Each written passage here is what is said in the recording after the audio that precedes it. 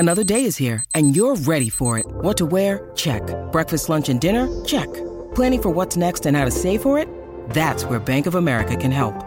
For your financial to-dos, Bank of America has experts ready to help get you closer to your goals. Get started at one of our local financial centers or 24/7 in our mobile banking app. Find a location near you at bankofamerica.com/talktous. What would you like the power to do? Mobile banking requires downloading the app and is only available for select devices. Message and data rates may apply. Bank of America N.A., member FDIC.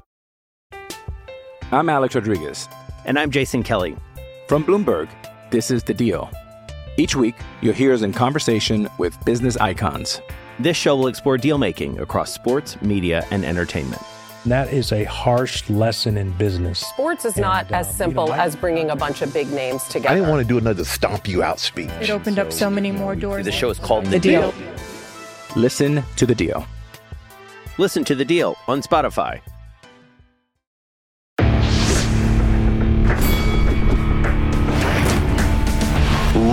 Reveille, donks. Look at us now, tip to tip. This is our life. This is our passion. That's the spirit we bring to this show. I'm Luke Thomas. I'm Brian Campbell. This is Morning Combat. Hey, it's hump day. It's Wednesday. Go hump something, but make sure you do it normally and consensually. Hi, everyone. It's Morning Combat. We're here to hump you, I guess. I don't even know. We might even hump each other. It's that kind of show. What's up? I'm merely one half of your hosting duo. I join you from the capital of Estados Unidos. It's Morning Combat. I'm Luke Thomas, and there is my my partner in humping. It's Brian Campbell. Hi, Brian Campbell. Hey, Tui. Yeah, let's yeah, indeed. Hey, great to see, Luke, you now attracting sponsors that can help hide your search history from not just your family, but the world at large. So very happy to welcome PIA on board. Yes, you know what? I need something to help disguise my absolutely sick and twisted habits. So glad they're on board to help me do that. Hi, everyone. Wednesday show for you today. We're going to play a little over-under. We're going to react to some of the news that's out there related to Connor, related to some Lauren Murphy, related to some Slap League. I think, by the way, BC, am I wrong?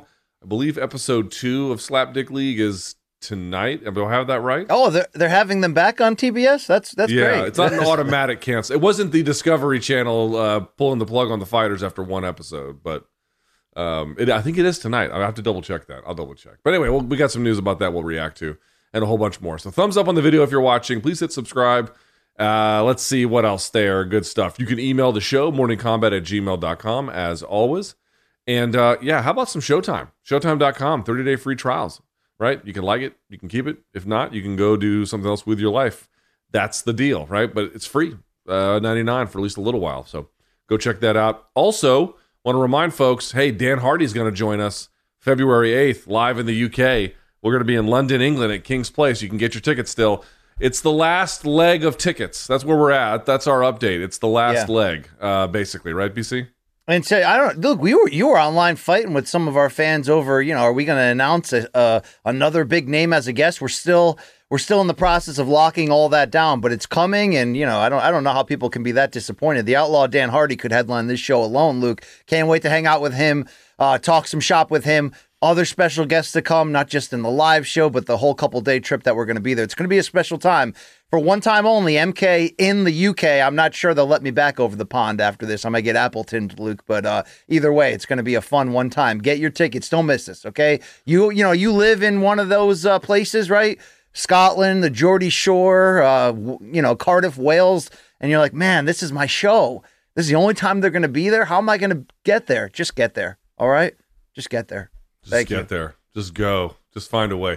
I wasn't arguing with all the fans. I was arguing with one fan who was like, the announcement for the UK was top 3 disappointing announcements in MK history. And I'm like, well, Jesus, I'd love to know what the other 2 were. But more to the point, it's like you have no idea what you're talking about. Like that you don't understand there might be value beyond just the London show. I get, but maybe have a little bit of humility to recognize that like there are larger forces at play here that I think could, depending on how things go, pay dividends to a lot of different folks. Please be serious. Come on now. Yeah. Good Lord. Just very annoying. As Triple G would say, are you serious? Are you serious right now? Max, are you serious? All right, BC, I believe that's it for things off the break, right? So with that in mind, Let's get to our first topic. What else would it be? What else would it be other than the biggest star in MMA still somehow hasn't fought in forever, and that's still that guy, Conor McGregor. So there was an incident about 6 months ago that we knew Conor was at least allegedly involved in, but then the person who was the victim in the case either recanted her story or changed it such that the police didn't go after Conor, but then she has, I guess, changed her story, or depending on how you want to look at it, now you're getting the honest version, because the story is weird. So MMA Mania was the one who first caught wind of this, although they're not the original one to report it. Basically, here's the allegation, BC. The allegation is that McGregor and a woman who he had recognized from like home, he was on some yacht in the Ibiza area outside of Spain, or in Spain anyway, Spain waters. And they initially interacted amicably. He invited her on to his yacht, whatever yacht he was on. And then at some point later, for reasons that remain unclear, he allegedly became violent. He is accused of kicking the woman in her stomach, punching her in the chin, and then threatening, "I'm going to drown you. Who do you think you are?" It's left off on the notes here, but it should be noted that also she jumped off the ship and was rescued, I believe, by the Red Cross or the Coast Guard. Some kind of, very important agency dealing with a very serious situation. That part to me is like, why did this person flee a yacht and then have to be rescued from the whole thing? It's all kind of weird. McGregor's lawyer issued a statement, BC, quote, "Mr. McGregor is steadfast in his denial of all the accusations made by a guest on his boat." So that confirms, by the way, she was on the boat. And then John Kavanaugh said to Ariel, apparently on Conor's return. We'll talk about that in just a second. BC, the details are not great. He was initially not part of it. Now it apparently appears to be he is back in contention for having committed this crime with both, I think, civil and criminal penalties, at least possible. Your reaction to this news? Yeah, look, I mean, obviously, first and foremost, unlike some of the other recent headlines we've seen in combat sports with people stepping outside of the boundaries of the law or good taste, we don't have video to confirm this. So, I'm sure there will end up being some form of a trial where Conor is innocent until proven guilty. But my reaction in general is, unfortunately, I hate to bring humor into this, but Nate Diaz, I'm not surprised, mother effer, because of the way Conor McGregor has conducted himself publicly, particularly since the third Dustin Poirier fight in the summer of 2021, which was the last time we've seen him in his actual day job. It's hard, Luke, especially someone of Conor's stature, of all the business connections he has. It's hard to say, okay, until you're actually ready to come back and fight again, just stay away for a while. Just stay off social media. Just do your thing. You know what I mean? If you got to make a commercial, do that. If you got to speak somewhere publicly, do that. But outside of that, just stay away. And I say that because every time he's come up for air since then, it seemingly has led to conversations like this. Now, these accusations are much, much more damning and serious than him just putting out a video just talking shit. But I'm just saying in general, it's like day by day of the amount of time that he's been away from the cage, the overall anticipation of his return mixed with how good I actually think he'll still potentially be, mixed with, any kind of confidence I have that his mind is where it should be, overall, is going in the other direction day by day. And none of that stuff is actually related per se to this because these are serious allegations in his personal time. But I know a lot of people are getting sick of this every couple months where we do the whole, hey, man, so when do you think he's coming back? And against who? Because when you start adding, the allegations here and incidents like this, it continues to go down the poor taste side of it where, I don't know where he's at, Luke, mentally or physically, aside from knowing that, this has been a lengthy recovery from the very serious leg injury he had. And then that was probably delayed even further by some of those opportunities outside the cage, which included a starring role in the Roadhouse remake of some form. But, I don't know the facts in this case, but unfortunately, I'm not surprised that there's another sort of public scandal going against him because it seems to be the freewheeling life he lives, outside of his day job. And I don't think of that life, especially since coming to full-on prominence and stardom, has helped matters in the cage in terms of staying prepared, staying mentally focused. And now we've got another situation he's got to deal with here. Luke, I mean, what are you going to say? Unfortunate at best, right? Let me read some additional details here, BC. The woman says she escaped, then did jump from the yacht to flee the attack. She was, in fact, picked up by a Red Cross boat. Per the report, she initially told rescuers that McGregor was her attacker and that lifeguard saw McGregor on the boat and identified him. When she later met with authorities, she told them that it wasn't McGregor who attacked her and that she didn't file a formal complaint at that time. Per the report, she said that she was in shock and only wearing a bikini while she spoke with authorities, and that she prioritized leaving and going to her hotel to make plans to return home to Ireland. According to the report, she filed a formal complaint naming McGregor after she did, in fact, return to Dublin. BC, so let's go through this. There's this one. There's punching the old man in the dome, right, in that bar. So that's 2. So then there's knocking the cell phone out of the guy's hand and stepping on it in Miami. There's 3. There's chucking the dolly at the bus. That's 4. How about the guy in Dublin who he played the knockout game with? You may not remember this, but he was accused of knocking out some kind of gangster in an Irish bar, I think about a year or 2, maybe a little bit more than that ago. That'd be 5 incidents, not named this one. God knows what else. Right. Oh, how about jumping in the Bellator cage? That'd be 6. Dude, I mean, this is who he is. Now, I'm not saying he's done what's been accused here. That remains to be seen. But in general, he's a guy. Oh, how about trying to fight Machine Gun Kelly on the red carpet? We can go back to that. Oh, I forgot about that. Right. This is a guy who believes he should be able to hit whoever he wants whenever he wants. And I think there's a lot of people in the sport who agree that violence is some kind of adjudicator of dispute.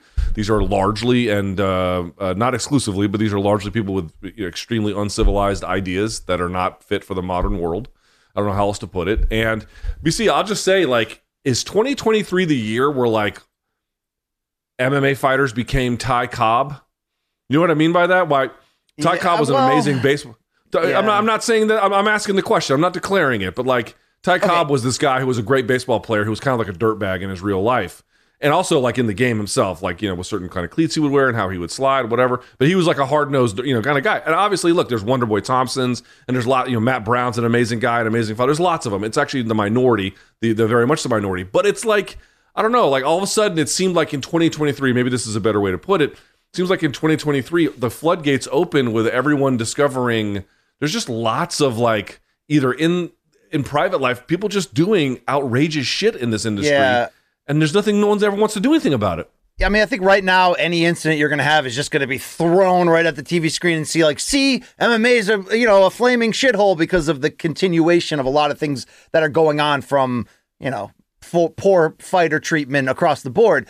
But as you mentioned, McGregor does have a history of this. And to be fair, I mean, combat sports in general, I mean, the NFL, I mean, look, there is a history of big name athletes getting a lot of money and making very, poor and stupid decisions. Is it all bubbling over at the moment for MMA? I mean, I don't think this is necessarily related to those other things, but here's what's weird, Luke. I mean, this is consistent, this allegation of some of the behavior, as we mentioned, although we don't know the reality of this situation, but it's been 19 months since Conor fought. And then, we're coming up on 2 years now. And, there's been giant gaps before that, of course. Everything changed when he knocked out Eddie Alvarez, right? Like everything, that's the end of phase 1 of his career, and that was the beginning of phase 2. But Luke, it's weird, man. Every single day, I mentioned it, since then, I feel like people care less and less. Like I feel like the general consensus right now, even though I agree that McGregor back in any form against any opponent is a monster event, will take over the crossover headlines, will be a big deal. I don't think I've ever seen a time where people care less, though, in general about McGregor. And it's not just, hey, BC and Luke, wake up. We hate him in Ireland and the UK in general. And that's, the opinion across the board. And you Americans are the last to realize it. Yeah, there's a little bit of that. But, I mean, look, there's not even the belief anymore, even in the old school magic, mystic, the old school guys who will believe, and I was one of these at certain points, that a focused McGregor can do anything, right? I mean, I don't even think there's any of them left anymore. It's unfortunate. It really is. The second half of his career, outside of the money he's been able to make and the stardom, is largely unfortunate when you consider the missteps, the performances inside the cage, the constant things just like this outside of it. That I don't think this is necessarily in line with, hey, combat sports and MMA in particular is a dirty-ass puddle. I mean, we already knew that. But, dude, I think it's even bigger story on the whole about Conor himself. It's like, look, are we going to look back and really summarize his life in the public eye as for a point, it's still to this day, as you mentioned, the most popular athlete in combat sports, but for a season there, on a pound-for-pound level, on an accomplishment level, one of the best runs we'd ever seen through 2015 and 16. Dude, there are legitimately there's the before and after of this guy. You know what I mean? In terms of taking all the time off, fighting Mayweather, getting all that money, launching all these business ventures, and really not just, it's almost Oscar de la Hoya like in boxing. It's not apples to apples, but it's the idea that like this guy comes up with a lot of noise behind him, wins all these big fights, does all these big things, but then that second half of that career is just hit or miss.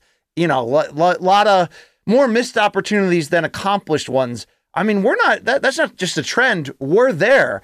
Do you care about that at all, Luke? I mean, here is a guy who, you know, he was always fighting the battle of people, you know, thinking he's overrated. And once he finally meets this type of opponent, we'll find out.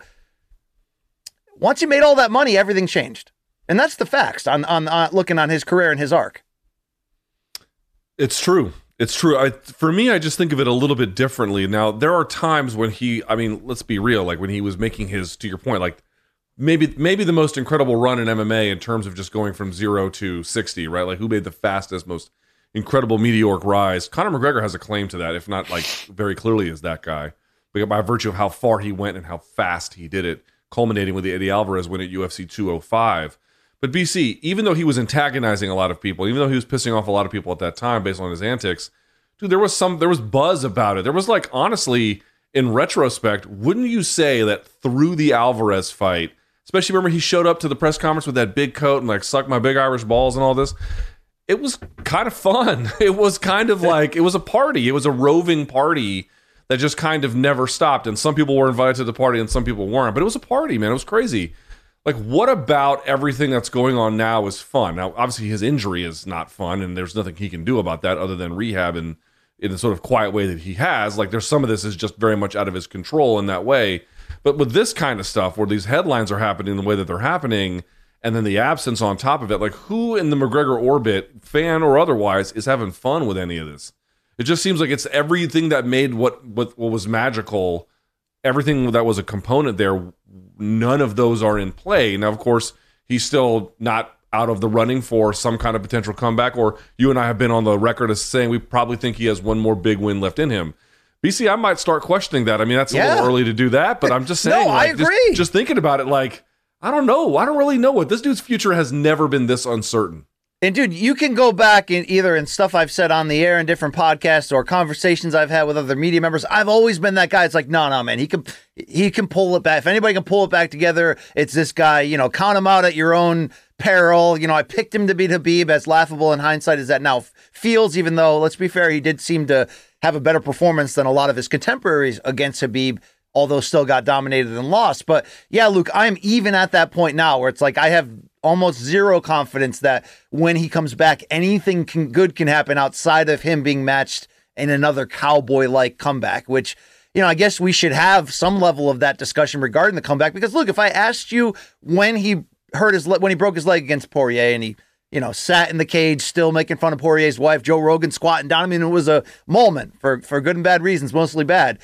You never would have guessed that 19 months later, we haven't made much progress, right? Outside of his, you know, recovery, which is important. But like, dude, like, it's not even like we didn't even start the new year talking about, well, hey guys, you know, this could be a big year because Conor will be back probably in name that month. Dude, we don't know that's not even a conversation. So, you know, what the hell is going on, Luke? Is there a dog left in him? You know, a big part of what made the magic and that incredible run so special was not just the outrageous self-belief, but like he had a focus, a goal, a plan. Always, you know, like there was Muhammad Ali comparisons at certain points just on the ability to like pick out a task and go accomplish it against all, you know, that guy's not in there anymore. So who is in there, Luke? If these allegations are true, it's certainly a damaged, privileged person who's consistently got a lot to sweep up in his personal life. Don't know if it's true in this case, though. Have to hold judgment to a certain degree. But like, what is, like, how different in your eyes is the man, the fighter, the person that has to get up and train, you know, from where he was before the Eddie Alvarez fight? Because, well, it's changed a lot. He's had moments. He's had little sparks and moments since that point, but nothing sustained. Dude, I don't know if that guy's in there anymore in any form, Luke. Yeah, you know, I mean, there's sort of two things. It's like once you get like past 30, I've said this with John Jones, like I forgive a lot up to the age of 30-ish. Once you get past 30 and you're still doing, like, again, allegedly, you know, criminal acts like this. I mean, you know, not that I would forgive it in his 20s, but like I've just seen a lot of guys who are just disasters in their 20s figure it out in their 30s. Like sort of waiting for them to get right is a thing that does happen, and I've witnessed it. You know, I don't really know. Now, again, I want to say this in his defense, not related to this particular incident, but more broadly at the stage in which he finds himself in his career. He took some additional time to probably heal better, as well as whatever he has to do to get back into the USADA testing pool and clear out his system or whatever has to go into that, plus this movie and blah, blah, blah. Also, I've seen training footage, BC, of his rehab and whatnot. It's pretty serious rehab. Like, it's not BS rehab. It's very sport specific. It's very functional specific. It's very related to sport performance.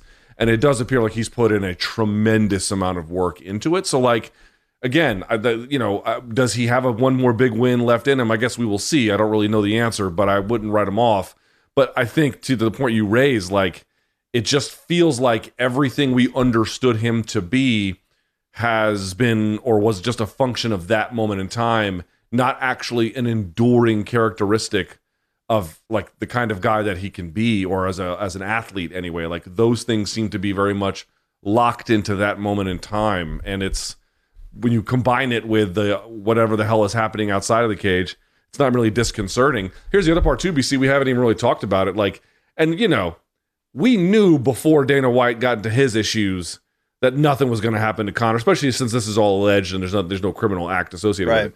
But like, BC, he could be charged today, and we both know UFC ain't going to do a thing about it. Nothing. No, there's precedent there. You want precedent? There's precedence there. Whatever. Is it precedent or dense, Luke? What am I doing here? Grammar. Well, the singular would be precedent, and so precedents would be like with an S on the end would be many of them. I don't know if precedence is I have to double check if that's a word. Yeah, Precedents of America. Yeah, that was a POS band. The PO. You know what I'm talking about? You know, the Peaches band. They suck. It's lump. Anytime I hear people talk 90s rock and they're like, "Man, I love the Presidents," I'm like, we're done. That's the end of this conversation. That's the wall I won't climb along with you. Yeah, Luke, I don't even know where we were right there. Oh, precedents. Yeah, nothing's going to happen to him. That's the precedents that Dana has handed down. And look, you can argue, Luke, to a certain level in general, like, you know, that's a decision, but it's a decision to let the legal system in general deal with it, which is, again, why we went so hard against Dana for having, you know, for being able to just step personally aside from that process. You know what I mean? Like there's no oversight. But in general, look, if that's the way that the company consistently wants to go, I don't think that's the safe and smartest way. I don't think, you know, somebody like John Jones can just continually, you know, cross up the law and it's just sort of like, fine. You know what I mean? Same thing with Conor and the Dolly incident. And obviously, Luke, in general, same thing with anybody. Where we're talking about Gervonta Davis headlining Showtime pay-per-view cards. Sure. You know, it gets to a certain level where you do have to say, like, are we enabling this activity? Now, this incident is, for Conor, is, you know, separate from the others, but it is a continuation. So, no, nothing's going to happen, Luke, to him. And enjoy. Dude, I can't believe nothing happened off the Dolly thing. And why do I feel like I'm the only person in MMA who thinks that's wild and thinks it was you know what I mean? Like, dude, it's not even like he attacked a guy only to play up a big fight, which it worked out perfectly for UFC. But it's like he actually attacked coworkers. You know what I mean? Like, it actually, like, it's just... And UFC personnel as well. Yeah, and actually took people out of fights, took Ray Borg out of that fight. And you know, and Chiesa, as we said, just settled his lawsuit in December for that as well. And, you know, Rose almost jumped out of that fight. I mean, every time there's been a test that, like, from an ethical standpoint, like, the industry could have passed, it doesn't. It doesn't pass. Yeah. No, you're right. That's the one thing you keep coming back to. It just, without the law compelling actors in the space to do it, it just continuously fails these tests over and over and over again. All right, so now the inevitable, Luke. You want to read the comments from John Kavanaugh talking to Ariel about I don't have much to say about it. I'm not going to read the whole thing, BC. I want to move the show along, but basically, if you have a reaction, love to hear it. He says he is very, very confident, quote, very, very confident we'll see Conor back in the octagon this year. Doesn't say against who, doesn't say exactly when, but just that things are in motion. Yay. All right, I have two quick questions for you on that. One, the demeanor and what he's selling when he does come back. Why I ask that is against Cowboy, there was a refreshing level of not only, oh, wow, Conor seems to really be taking this comeback seriously. And I think in hindsight, Luke, we were robbed with COVID and everything going on where he fought Cowboy, was supposed to be fighting 3 times that year, and it just never happened, right? But when he came back, dude, he was so complimentary. He was humble. It was almost like, wow, whether calculated or not, this is like a babyface turn that may... Yeah, but that's because he was welcomed back by the industry in a sense, even though he had those rape allegations that were made, or sexual assault, I should say, whatever it was. Now, since then, it's been almost exclusively negative, including the way he, was rabid against Poirier in both fights. And he got sued by his longtime stablemate, Artem Lobov. Yes. Like, there's lots of things that have crumbled. I think he'll come back probably closer to the third Poirier fight, much less so the Cowboy fight. Probably a little bit of a mix between them because, of course, Conor is very famous. He is very well liked by a portion of the fan base. So you'll see some of that, but I expect it to be... He's like antagonistic on social media a lot these days, and I think it'll go in that direction. Is he still in a position where versus anyone, dude, I'm talking like Diego Sanchez versus anyone, it's 1 million pay-per-view buys at this point still? Not in his return. I could see a dynamic return setting up something, I think he's got one no questions asked return left where everyone comes out for it. So I'm almost inverted on your analysis, but I think the performance he's got to deliver to keep this train going. I think that's about right. And also, I don't think he's got much interest in fighting much longer anyway, right? All right, final question here. I want to know, Luke, who you want. What opponent right now today makes the most sense if they announce this for, June or July? There's not a lot of... Yeah, okay, fair enough. There's not a lot of wrong answers. I'm not... There's a lot of people who love to play the matchmaking game and for all the nuances. I've never really been that guy. Obviously, the name that they've attached to him is Michael Chandler. I think that's a great fight. I think it tells you a lot about both guys. Michael Chandler's weaknesses and strengths at this point. Can Conor take advantage of them or not? And it'll be action-packed the whole time. It'll be meaningful in all likelihood. And you won't get some of the overall ugliness that you'd get with like another fight with Poirier, for example. It'll be somewhat toned down from there. You might even get vintage Conor in terms of the press conference. So yeah, I'm fine with that. All right, I think it's better for the promotion to try to make him that babyface version again. Try to make people want to cheer for the comeback. Want to see him, despite everything he's been through and done to himself, turn it around. So I think there's one opponent that produces that, Luke. You got to find a villain. I think that villain is Paddy Pimblett here. I think that's the fight. I think it does just as good. Come on. I think it does just as good as any of your other creations. It gives Conor, in theory, a better chance to win. And I think he comes in as the guy people are cheering for, especially after Pimblett's performance last time. That's how you book the territory. That's how you do it. That's how you know what I mean? Put me in the chair. You know what I'm saying? Put me in the damn, give me the pencil. Give me the book. Of all the names you could have picked, no, I'm just not interested in that. All right. Let's go with something I'm also not interested in, but we're going to talk about it just the same. Topic number 2, how about Power Slap? There is a little bit more in the news. I'll double check to see if there's another ep today, whatever it is. We have 2 pieces of information I want to share with you. BC, I'm going to go in separate order from what we have in the rundown. I'd like to show you mine first. So I follow Eric Spicely on Twitter. He's a UFC veteran. Actually has a win over Thiago Santos, if you can believe it, back in the day. Hasn't really fought in UFC in some time, and I'm not even sure if he's fought in MMA in some time. But he tweeted something kind of interesting, that he was contacted basically by the Power Slap League to see if he wanted to participate. And he was like, you'd be shocked about how much it pays. And then what he said was first fight was 2K. So I shot him a DM and I'm like, are you sure this was Dana White's Power Slap League? And it was. He showed me some evidence from some text messages that he had received from the people who were booking the show. And I got to take a look at him. Sure enough, it was them. Now, he later clarified to Steven Morocco of MMA Fighting that was for just that bout. Like, I guess the show would be booked for 3. So the pay would somehow, for a full day of all of the fights, come out to something around, give or take, $10K. Something like that. But for the first one, 2 and 2. BC, your reaction to the pay scale? I mean, it's... And here's 2 words for you, Luke. Fucking ridiculous. And it's like, not that I think, these athletes should be paid a ton for what this is, which is just barbaric comedy, but it's not funny at the end of the day. Like, it's absurd and it's stupid. And it's just violence for the sake of it.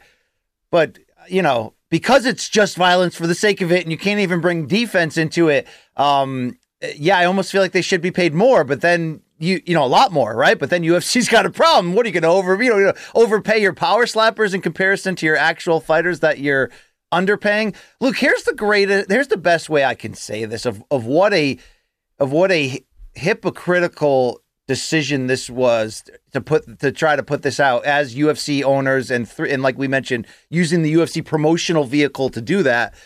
This is the equivalent of if UFC was so vocal about women's rights, let's say, because to be fair, they capitalized on what was going on in Strikeforce with Carano and Cyborg and Rousey and built a women's division around that. And you look back and you go, good on UFC, right? Like there's been some good, but imagine if they were like big proponents of women's rights and all of that and actively did that. And then they also, instead of Power Slap, launched like their own porn company. You know what I mean? Like it just, and the rumors were that, that they're getting into the sex trade and that things aren't looking good. That's the exact same message that I feel like this whole thing sends to the fighters and, all this, we do all these things to protect their safety. But, in our other vehicle, we're going to promote this absolute bullshit. Like it just disgusts me. I'm shocked that this is going to go to a second episode. I really am. Could you have a more toxic product at the moment? And for every possible reason, obviously the Dana White New Year's Eve thing takes it to a new level. But I don't, I love that. Like I said, I love that more fighters are actually tweeting about this. A couple of them that they're just like, what the hell? This isn't a sport. What the hell are we doing here? But this is the true character of Dana White, of the Fertittas who back this financially.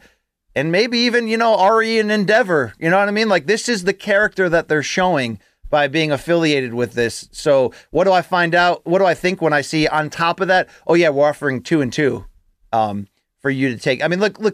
Did you see that video I tweeted out from Chris Nowinski, if I said his last name correctly, the former WWE wrestler who now, heads up all that research for brain health?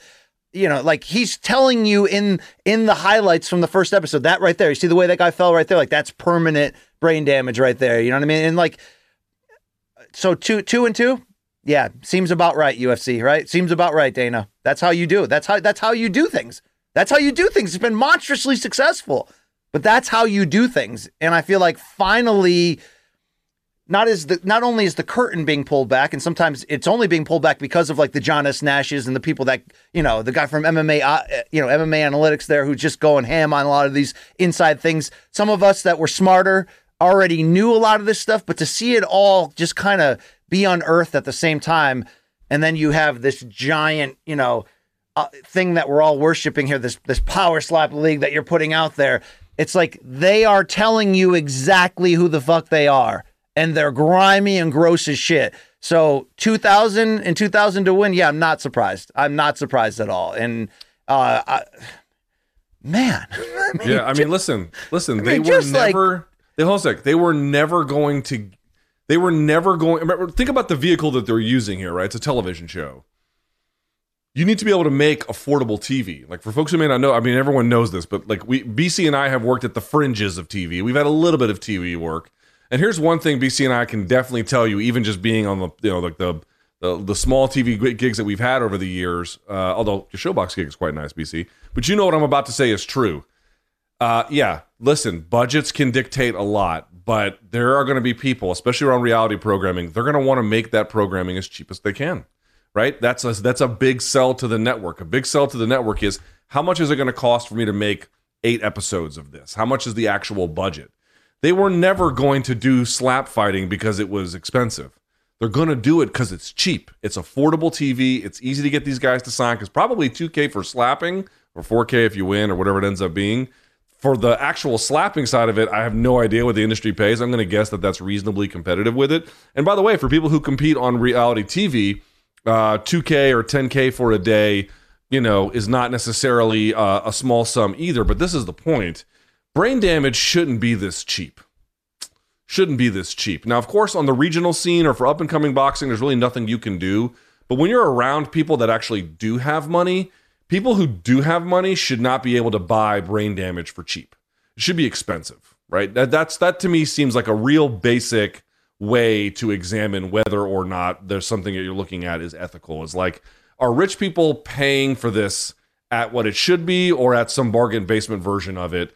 And if it's a bargain basement version of it, and you can see there's obviously brain damage associated with it when there doesn't need to be, that's the only red flag that you really need. This is very, very cheap brain damage that they can sell to networks as an overall cheap experience. And that was partly the reason why, BC, it may not be canceled right away, because it probably was not very expensive to produce. They're not paying these guys a lot. Dude, half the stuff, whatever is at the UFC Apex, they don't have to pay for any of that. It's cheap to produce. It's cheap. So all they have to do is sell ads against it, and they might be able to make their money back on this. Yeah, look, I don't expect them. It's like not only I'm not surprised Mother Effer at how low it was based on what we already know, but yeah, to your point on budgets, you couldn't expect it. It's like, man, I hope someone I love doesn't get into the adult film industry, Luke, but if they do, I hope they make a ton of money, and maybe there is the money to pay out in there, and this power slap bullshit, there's not. But the thing that gets me the most upset about the news that you shared there on Twitter, and it was one of the things when this thing was first launched, we were like, oh man, please don't tell me that this is going to be, UFC's way of looking at the combat sports market, seeing the success that some UFC veterans, when their time is up physically, have outside of it, whether it's BKFC for a big paycheck or boxing Jake Paul, and thinking, oh, well, I could jump in that market too. I remember saying it when this was first conceived. If this ends up being Diego Sanchez and, insert any other name showing up at the Power Slap League, because that's just where the biggest, the next payday at the moment is here in retirement, I'm going to throw up in my mouth and, and smear all over the screen here, Luke, on the TV, because are you telling me that they went out of they're now recruiting Spice Lee and ex-UFC fighters? By the way, who had noteworthy brain trauma issues following the end of his MMA career, or certainly the end of his UFC run. This is where it goes too far. It wasn't even a guy who had not much damage issues. He had documented damage issues. And it's hard, dude, I'm going to be honest. It's hard to take a big soapbox thing here in general when we all are combat sports fanatic maniacs. We make a living off it. We make a great living, all that stuff. And I get, the difference is defense, and the difference is, there's a lot of differences, right? But even that generic, well, you guys are in this sport, that's, as we talk about, is hard to deal with on a regular basis too. The risks and the damage. This is a sport in which it's enhanced by the millions of the expected damage that you're going to take.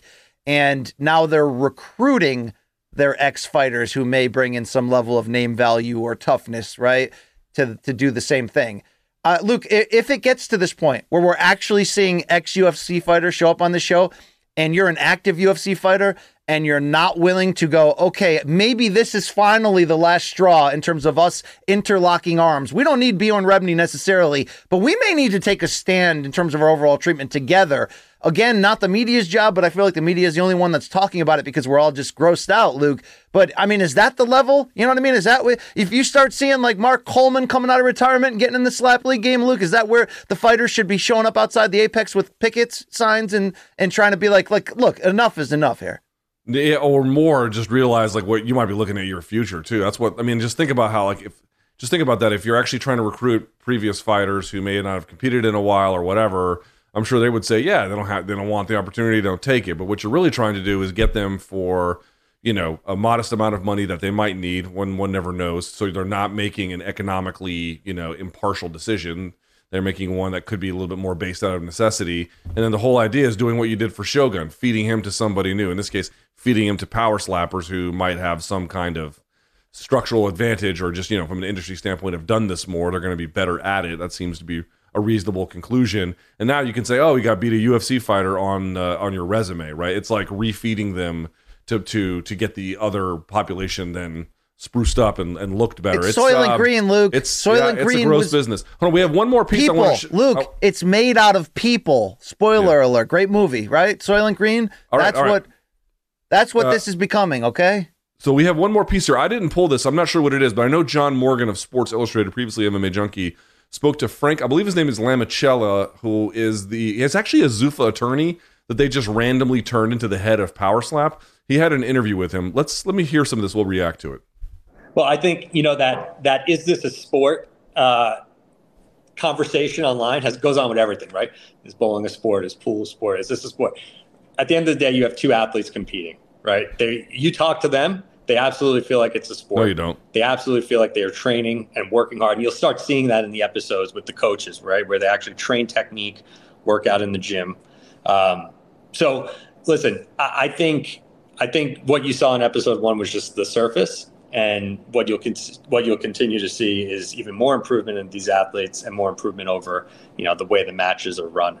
On the no defense, I mean, there's no evasive defense. If your definition of defense is only evasion, then that's obviously got some element of truth to it. Or blocking. However, again, talking to these guys, there is definitely defense. There is training the head, neck, shoulder muscles, and our sports science and sports data that we put out will start to support that. Learning how tense to make the muscles, how tense to clench the jaw, all of that matters. Learning to roll with the slap, but not committing a flinching foul. So there's really a lot of time, when do you close your eyes? Do you leave your eyes open the whole time? So there are elements. And then on the striker side, again, back to the health and safety point, part of the rules were built to limit force where we can, right? So the feet have to stay grounded. There's no stepping or pivoting. Watch a boxer, everything is thrown with a pivot, right? There's no. Okay, I mean, I've seen enough of this. We can call it there.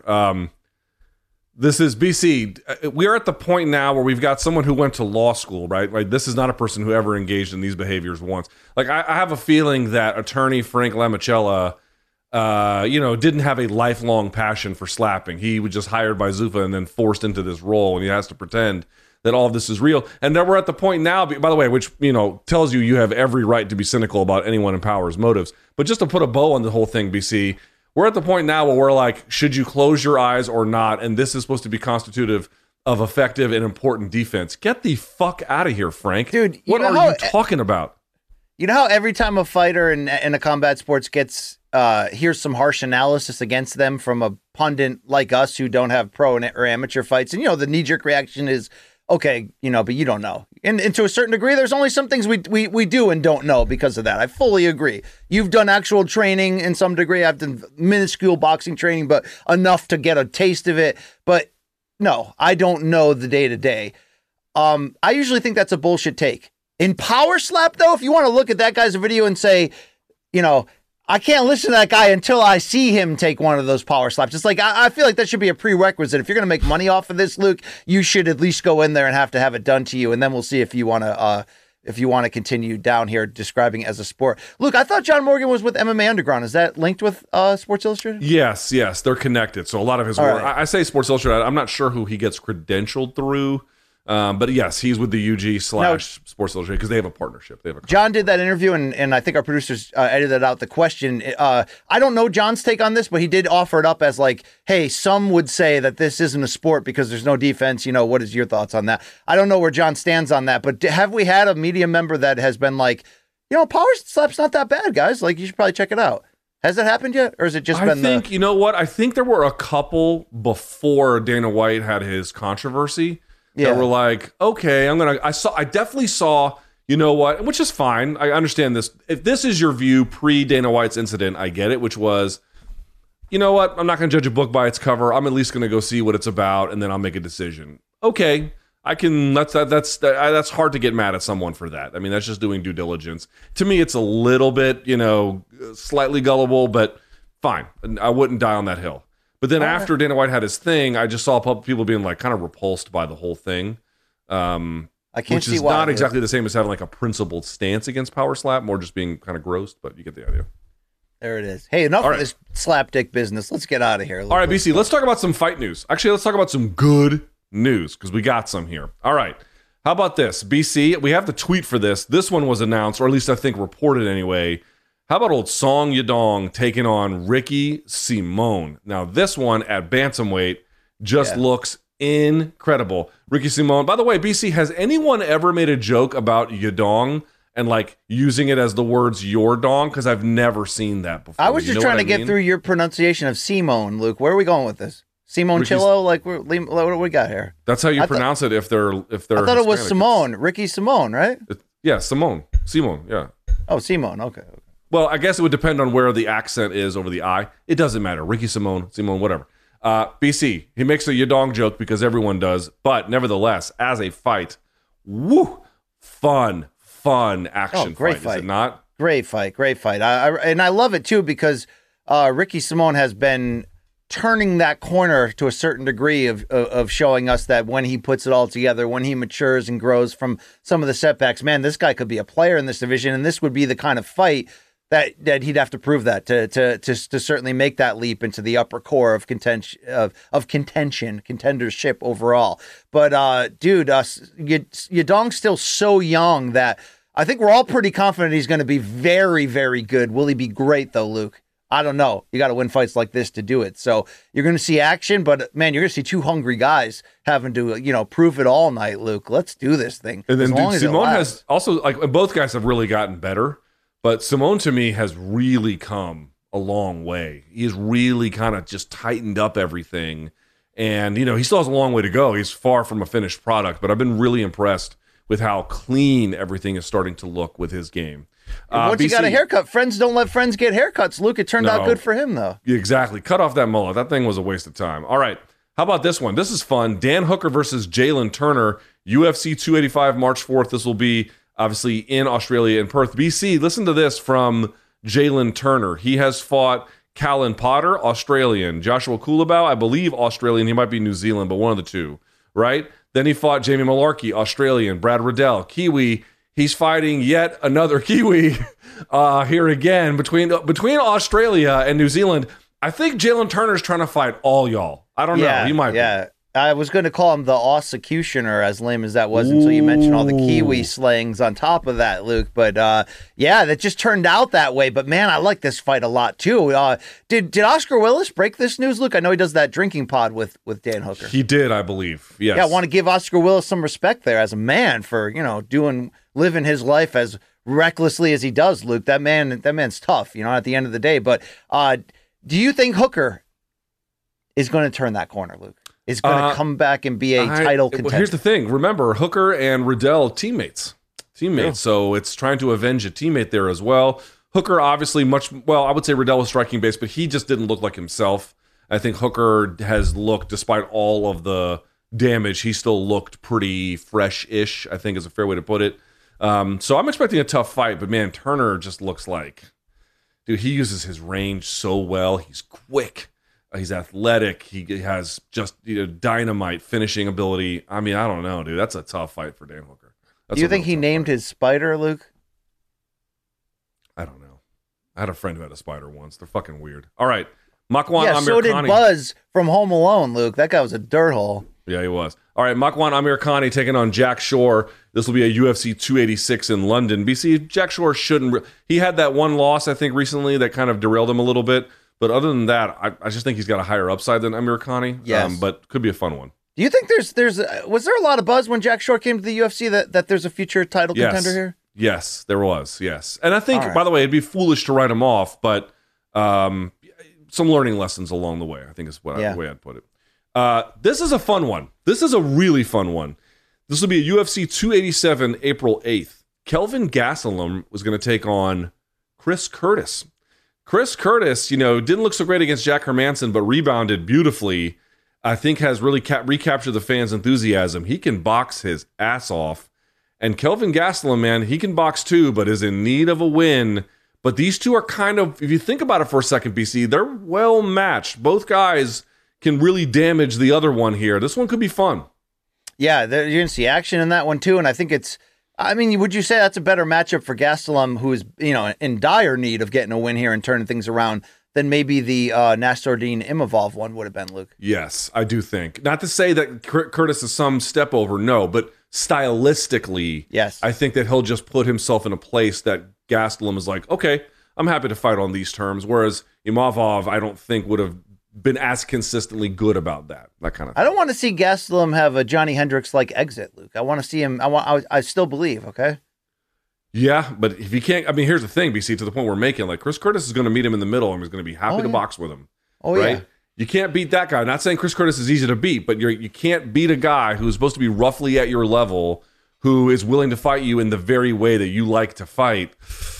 that spells trouble, right? It's not Jack Hermanson trying to take him down and then going for a leg lock or whatever. But in any case, all right. How about this one? This is BC. I think I wrote him off on like the end of the year thing because I was like, we haven't seen him forever. It's going to be it. But he's back. Sage Northcutt is going to take on Ahmed, and if I'm mispronouncing it, please forgive me. Mujtaba, I think is how you pronounce it.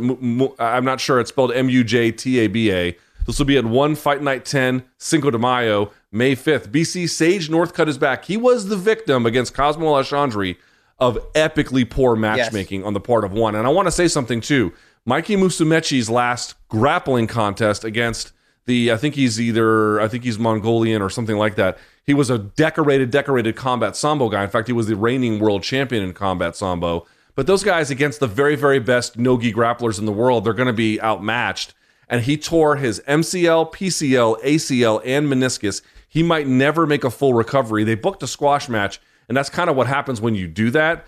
They booked a squash match in the case of Sage Northcutt. It took 4 fucking years for this guy to get back here, but here he is. I kind of hope he wins, to be honest with you. Oh, me too. I do. I'll be talking to him later today, Luke, so I really look forward to picking his brain and seeing exactly where he's at because, I'm sure there were multiple times that he thought that was it too. We thought that was pretty much it. Here is a guy, Luke, who, seems to have a bright future in certain areas if he wants to go after. I mean, look, that guy could model. Couldn't he be a fitness model tomorrow, Luke, or is he already? Yes. No, I think he already, I know he has like a pretty great supplement deal with Redcon Supplements, which is like a pretty big name in the industry. They also rep Brian Shaw, 4-time world's strongest man.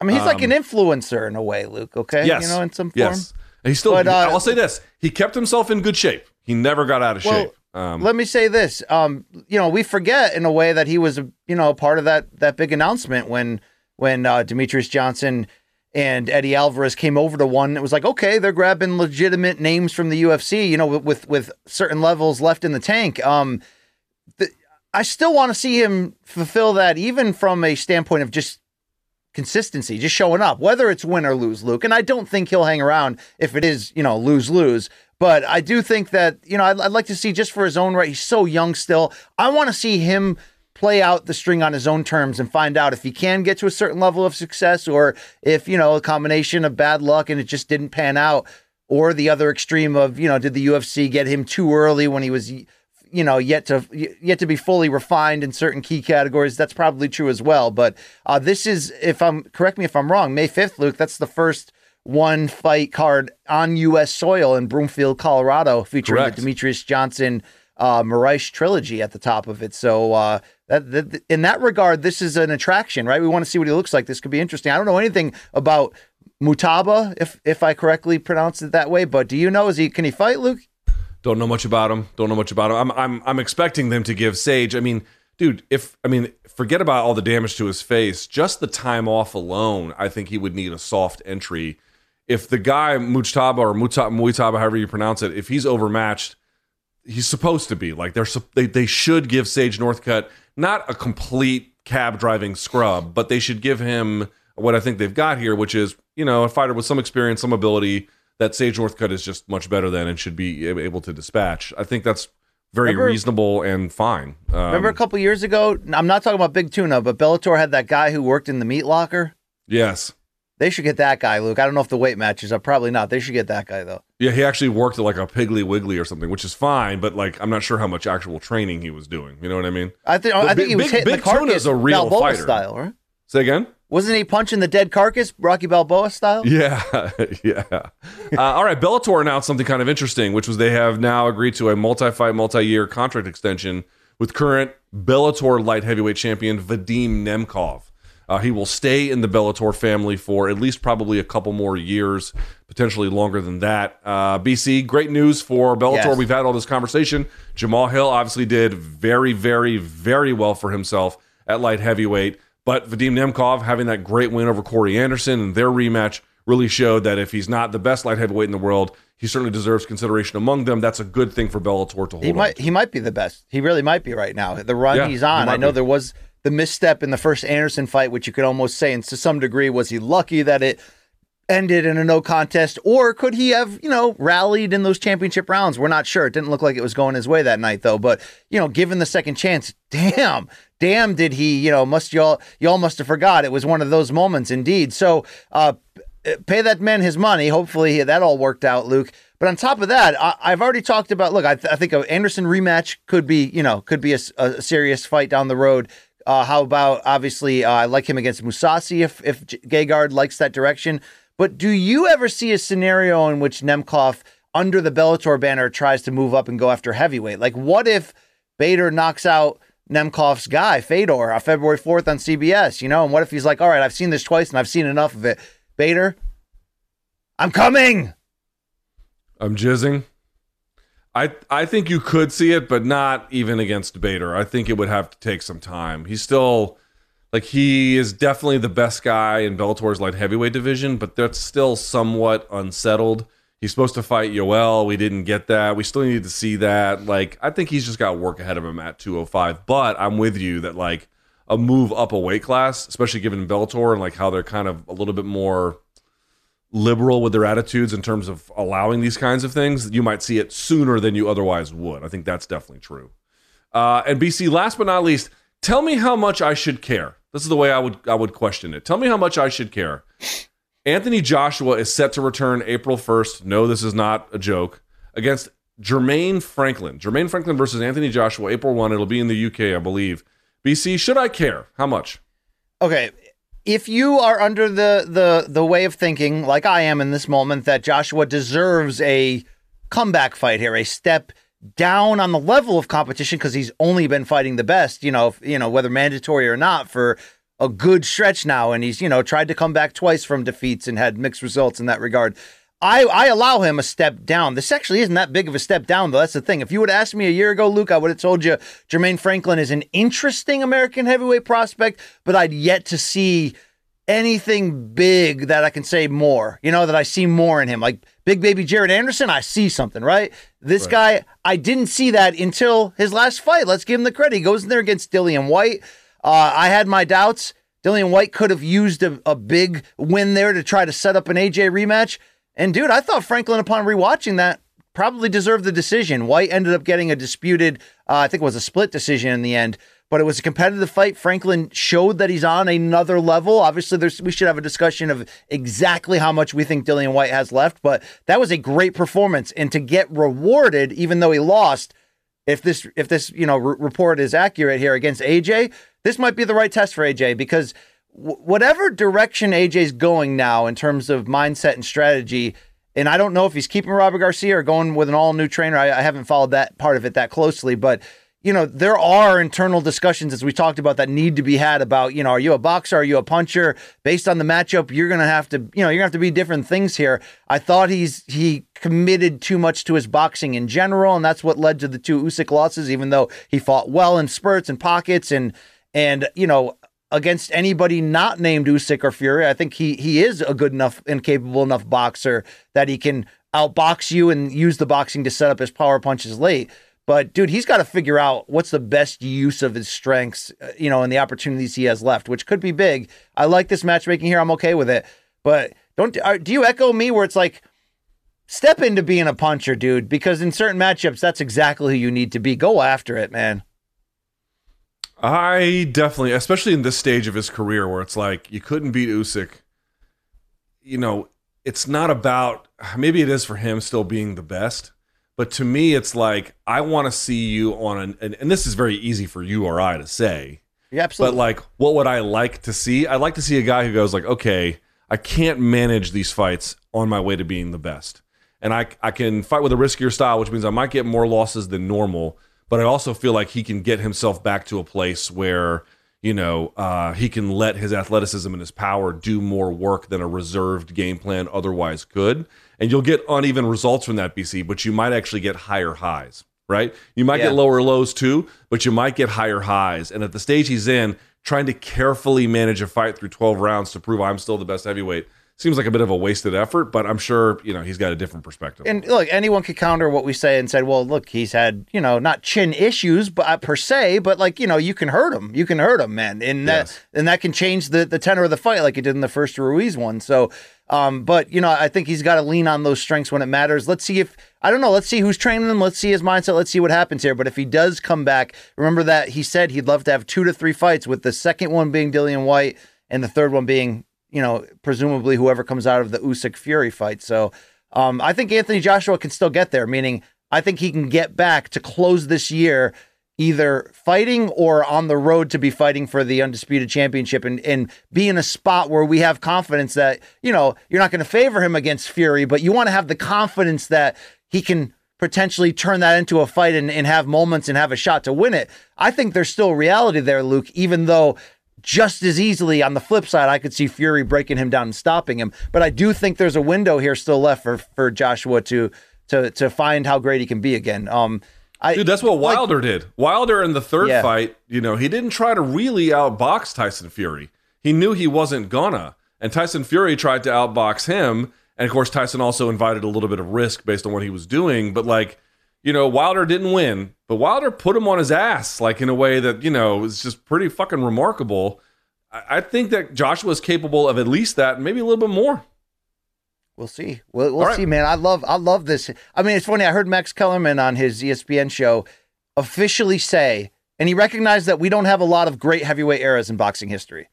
You know what I mean? There's been great heavyweights, but outside of the 1970s, 1990s, it's really hard to pick one stretch and say that's an era. You know what I mean? There was a champion sometimes with 2 other names you knew that ended up making their dent in history. But Max believes this Renaissance era that we're in right now, Luke, where at least we have a lot of commercially viable guys who want to fight each other. For the combination of combined talent here with Usyk, Joshua, Wilder, and Fury, not to mention the secondary names after that, this is becoming one of the greatest eras in heavyweight history. What do you think about that? I don't. I would like to. I'd like to move on. I'd like to keep the show on track, if I may. This is great. All right. Great discussion. That was great. Yeah. So we don't have to. We don't have to have it. That's the most important part. We can actually keep the show on a time budget that we had talked about. All right, BC. With that in mind, let's get to this part. Topic number 4. Lauren Murphy. Now, we did talk about this on Monday, namely, should the corner have stopped it? And again, there were things that Daniel Cormier had said as part of the broadcast team that her corner didn't necessarily say, but we were just having a discussion, should it have been stopped? What are some of the arguments about it? Blah, blah, blah. She responded, BC. Yes, she did. Quote, she wrote a tweet about it. She says, all the podcasters and fans screeching about Lauren Murphy needs a new corner and they should throw in the towel. Now, in fairness to us, BC, I don't think you or I called for her to have a new corner. I don't think we did that. We didn't. And by the way, when she says all the podcasters and fans, it's dude, Cormier and Paul Felder and John Anik were the ones who brought this up. Are you suggesting that they're podcasters? I mean, I guess that's technically true. They are. Don't they all host their own podcast? Yeah, they do. But it almost sounds like she's absolving them and pointing the finger at media and fans. I could be wrong about that. I don't know, but it just was unclear. Anyway, here's what she argues. Is anyone arguing that Glover Teixeira's corner should have stopped it? But yes, is the answer, like many people did. I saw him after the fights, and he looked way worse than me. We haven't seen her, so I don't know if that's true.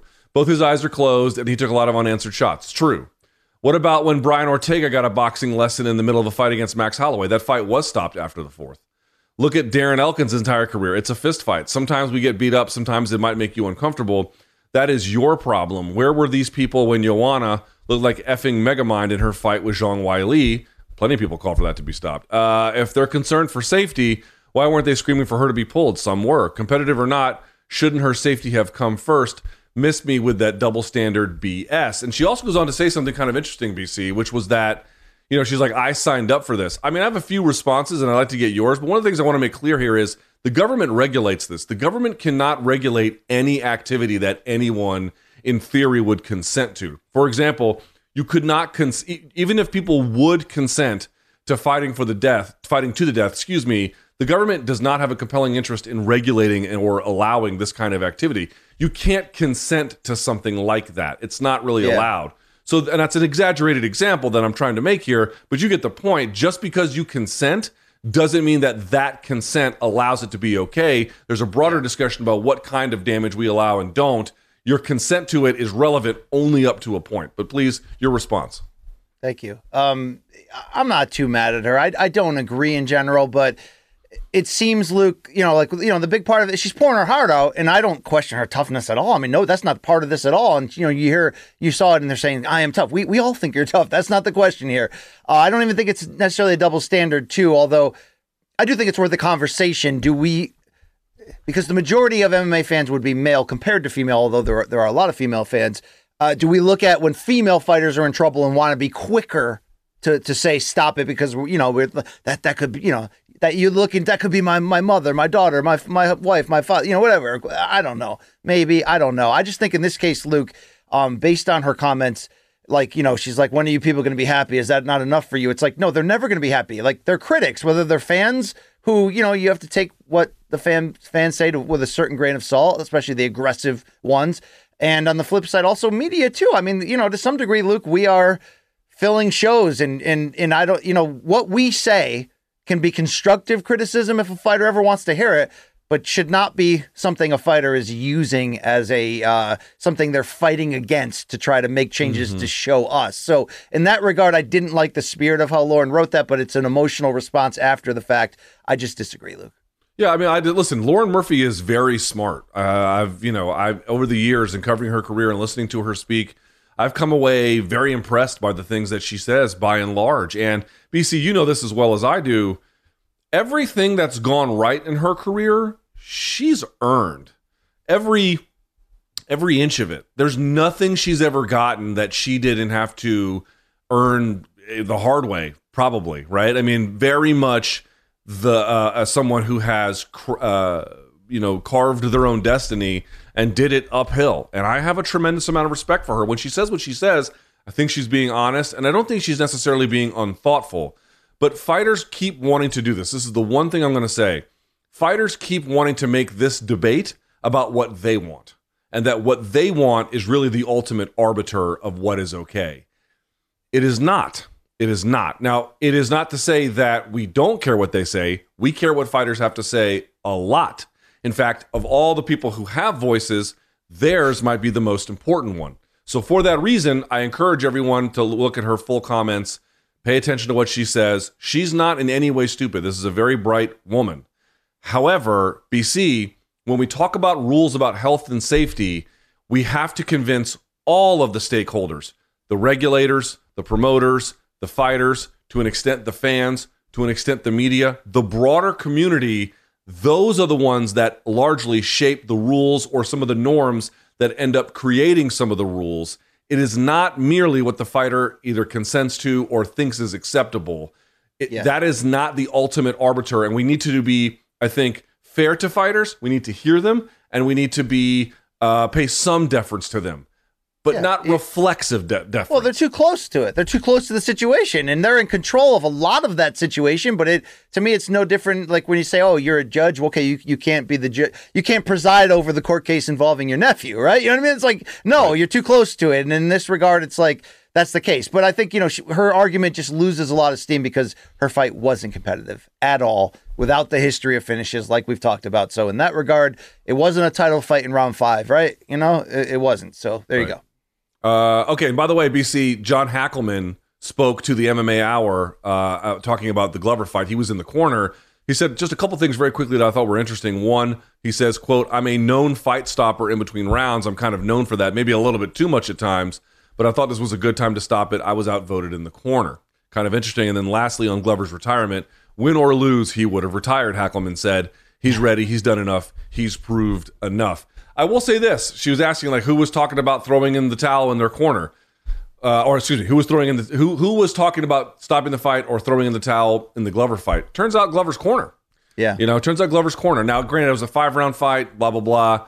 But I didn't hear anything from Lauren's corner, which, is a 3-round fight. Maybe you don't expect to necessarily, but there were some meaningful differences. And Hack, of course, was there with Glover from the beginning in the camp with Liddell, but isn't his day-to-day coach now. And he said he was invited here as more of a ceremonial encouragement role. In fact, he revealed, as you read that tweet read the quote there, that Glover said one last ride was the quote. Come join my corner. This will be the last time. So Luke, the stuff about him retiring and should have been stopped. It could have been stopped easily after round 4, but I think we all saw how close Glover, who got full mount in round 5, actually was to potentially winning that fight, which is wild. But Luke, he win or lose, Glover Teixeira was going to pull the GSP, right? Give the lip service publicly of saying, don't worry, I won't retire. I'll defend it, blah, blah, blah. Our biggest fear entering this fight, Hill Teixeira, as the purity of being an MMA fan and respecting rankings and hierarchy is is the winner going to look like the best light heavyweight in the world, or are we going to feel like this is a mess because Blachowicz and Ankalaev drew, and then, we just panicked and went to the next 2 in line? I mean, who the hell's going to fight next for this, Luke? Darren Till? I mean, where are we going with this? We were rescued from that, I believe, by Jamal Hill having just such a breakthrough, amazing performance. But, dude, especially if Glover had won this in the dramatic come-from-behind way, dude, this is right. There's no chance he was. So look, he would have retired and left the belt right there. What would we have said after that? What would our reaction have been like? Chaos. I'm Alex Rodriguez. And I'm Jason Kelly. From Bloomberg, this is The Deal. Each week, you'll hear us in conversation with business icons. This show will explore deal-making across sports, media, and entertainment. That is a harsh lesson in business. Sports is not as simple as bringing a bunch of big names together. I didn't want to do another stomp you out speech. It opened up so many more doors. The show is called The Deal. Listen to The Deal. Listen to The Deal on Spotify.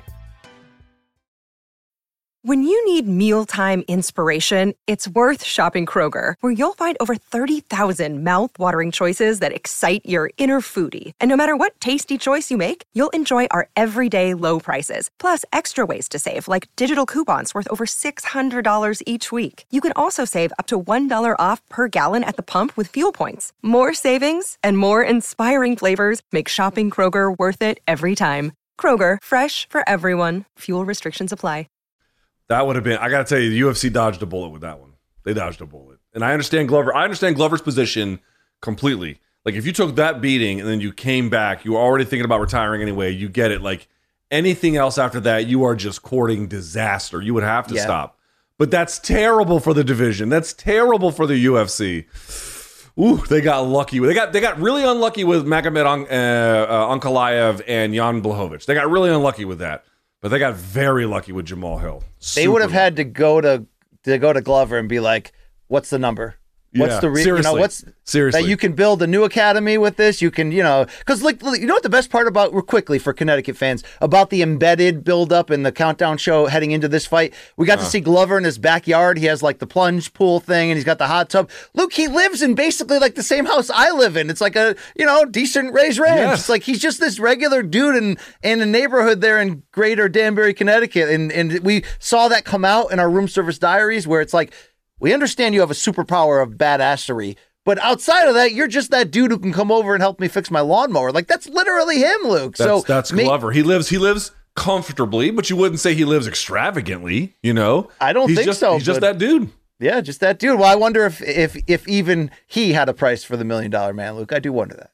It's one will never know. But it's certainly something to think about.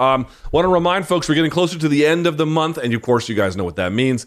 Almost time to select the Money Lion Hammer of the Month. And of course, for those who may have missed it, we're going to spotlight undercard fighters who aren't getting the recognition they deserve. So our sponsor, Money Lion, came to us with the Hammer of the Month, which invites you guys, the viewers, to nominate undercard fighters who blew your mind and deserve to be rewarded for it. You have 5 days left to go vote. So go to moneylion.com/Morning Combat to learn more. You can vote for Umar Nurmagomedov. You can vote for Royman Villa. You can vote for, I think, Ishmael Bonfim.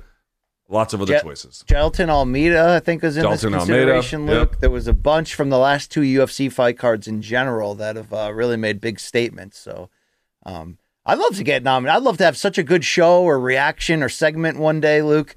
Bruno Fajeda also on this list. Our producer's telling us that, somebody was like, hey, guys, love this Money Line thing. Love the hammer. Love all that stuff. Well, BC killed it on that episode. We may have to get that guy his own hammer. All right. So we have to find ways to give you yet more awards. That's the problem. Yes. Thank you very much. There you go. Like that joke was so dad and lame, but I think BC found the mark. He killed it. Yeah. You landed it. You landed the plane. All right, BC. Now it's time for you to land our next segment. Go ahead, my friend. Yeah. Once in a while, we fill time on a Wednesday, Luke. One of my favorite things to do with a relevant topic to the news cycle game. This one called Over Under, where Luke, I have 10 numbers for you, and you're gonna have to respond and tell me whether my prediction here is over or under. Luke, Yuri Prochazka, remember him, the former light heavyweight king, told the MMA Hour on Monday that his shoulder is actually recovering better than expected, and he believes he can be back fighting, quote, in July or August or something like that. He went on to say, I want to be sure that my body works for 200%, and I think it can be summer of this year. Wow. Luke, 7.5, that's your over-under. The number of months before we see Yuri Prochazka fight for the light heavyweight title. From this day. So if it's 7.5, we're into August or September then, right? So, yeah, I guess the end of August there is sort of where I'm targeting. I'll take the over. I appreciate, and by the way, delighted to hear that things are going well. Certainly, it would be amazing if he could come back that fast. But I will tell you, just skeptical about it. I think he actually will make an expedited timeline in the sense, BC, that it's not going to require a full year off. I don't think it sounds like a full year is just really not at play. 6 months for what he's talking about is very ambitious. And I just think by the time he gets back and then they book it, it's going to be past the 7.5 month mark. So I'm going to say over. I'll take the over on that. Okay. I think you're probably right, but I think it'll be like a day after that, a weekend after that. I mean, he's maybe not. I think this is the kind of guy that's going to fight to recovery, which some guys just can do that. I don't understand it, Luke. Shoulder injuries are a bitch, man. They just take forever to fix. Yeah. Did you see the response video from Jamal Hill? It just came out. We don't have it in time, but he went out into the woods and he was like, that's what she said. And hilarious. Well done there. Sweet dreams. Not bad. All right, number 2 here, Luke. Here we go. You may not remember this as you watched UFC 283 with the sound down, as you like to do, but your boy BC, Luke, once again had one of my tweets air during the live pay-per-view broadcast. Did it really? After Johnny Walker's TKO in the first round of Paul Craig, which suggests, Luke, that MK's recent hard stance against both domestic slapping and the sporting type of slap might not lead to media banishment after all from Uncle Dana for your boys in the MK. I guess it's a roulette that we'll find out at the end. So I believe we have footage there of my tweet. Or maybe somebody's going to lose their job for putting my tweet on the broadcast also in play, Luke. Do we have we're not going to, okay, there we go. The over-under, Luke, is 2.5. 2.5. The combined amount of times that you or I step foot inside an arena during a live UFC fight card between now and the end of 2024. How many did we step in the last year? And there's the tweet in mention, Luke, that, me shouting out the big, me generically shouting out the big Johnny Walker win. By the way, dude, by the way, I got to tell you, that's a very insightful tweet. Really, that's the kind of content you can get at B Campbell. Believe that, you know what I mean? Whatever your mom thought sitting next to you, I had the same exact thought. Wow, that's a nice win for Johnny Walker. Luke, let me put it to you. Like, wait, what are we even talking about here? We went in 2022. We both showed up in Vegas for International Fight Week, but we actually both. I don't think did I go in the arena? No, I didn't go in the arena.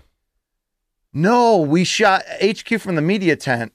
No, neither of us. We were credentialed, but we didn't actually go to the arena. They actually credentialed us up high, too, that time. They said there was a shortage of availabilities. Yeah, I don't know. Whatever. So, I mean, between now and 2024, I'll take the under. I'll take the under on that. I think we'll probably... the UFC is still sending me all their emails about, like, hey, here's the fight night results, and here's photos for media and stuff, and, like, which is the stuff they only send to media. Like, I just... We might get banned. I mean, who knows? But I tend to think that, like, Dana got a lot of bad press when you did that to Ariel, and they still have a couple guys on the books that they do that to. Yeah. But I don't think they want to do that with, like, a CBS employee because it would turn into a bigger story again, and they have to walk it back. I think they're just like, they're not going to do me or maybe even you any favors. They'll just put us on the roof, probably. Yeah, exactly. Yeah. That's the soft way of kicking somebody in the balls. Yeah, you're right, maybe, Luke. And also, we did go to Thanksgiving, or the November UFC card in MSG. We just didn't go in the building. We didn't even apply for credentials there because we didn't really need it. Yeah, there you go. All right, number 3 in our over-under journey, Luke. Luke Rockhold was also interviewed by Ariel Helwani on Monday and announced he was free from his UFC contract. He said he actually reached out and asked, and they because he has such a great relationship, he says, with Hunter Campbell, they let him go. So at 38 years old, Rockhold has declared himself a combat free agent and said he's open to fielding offers from boxing or from MMA promoters like PFL, Bellator MMA, and One Championship. He also made a point in saying he still has a great relationship with Scott Coker that, of course, goes back to the Strikeforce days. So over-under here is 5.5. If Rockhold did reunite with Scott Coker and came to Bellator MMA, the number of top 10 Bellator MMA middleweights at the moment that you think Luke Rockhold would be favored to beat. We have a graphic we can throw to with the 10, Luke, so you can check it out. 5.5 is your over-under for Luke Rockhold. Okay, he ain't beating Johnny Eblen, so you can write that one off the list. No, they're just we're talking about betting odds, favored to win. Okay, that's all we're talking about. That's it. So they announced the fight. Who do the odds makers have as the fave? Jesus. That's it. I'll say.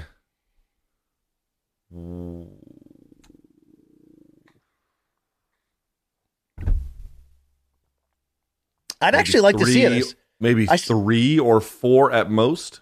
I'd actually like to see him here. Would you? If he still wants to go this route? I know he mentioned boxing, and he'd probably be willing to take a celebrity crossover too if it was there, Luke. But if he wanted to be just go into the top 10 here and try to become the Bellator middleweight champion, I think he could have a run in him. Am I crazy?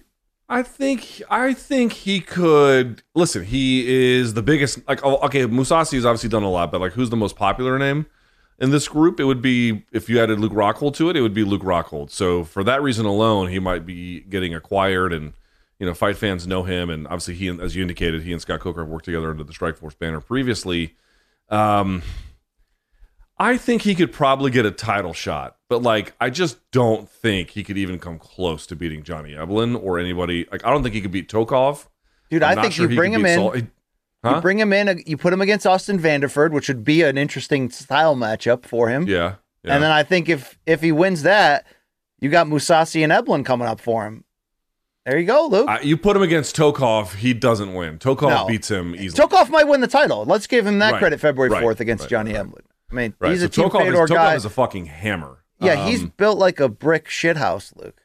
And Dalton Rasta, too, looks like goddamn Hercules out there. So I think he could be an interesting addition, but... Or maybe you put him in there with Lorenz Larkin, who's a middleweight these days, Luke. But Lorenz Larkin was fast, dude, and he would light him up. I don't know about that one either. I'm saying it'd be a good fight. It'd be a good fight. Oh, it'd be a fun fight. I mean, here's the thing. It's like, dude, they were at altitude, right? In his last contest against Paulo Costa, so like, who knows how much that contributed to it, but he didn't look like himself. He didn't look like himself. He didn't look like, okay, he didn't look like prime Luke Rockhold.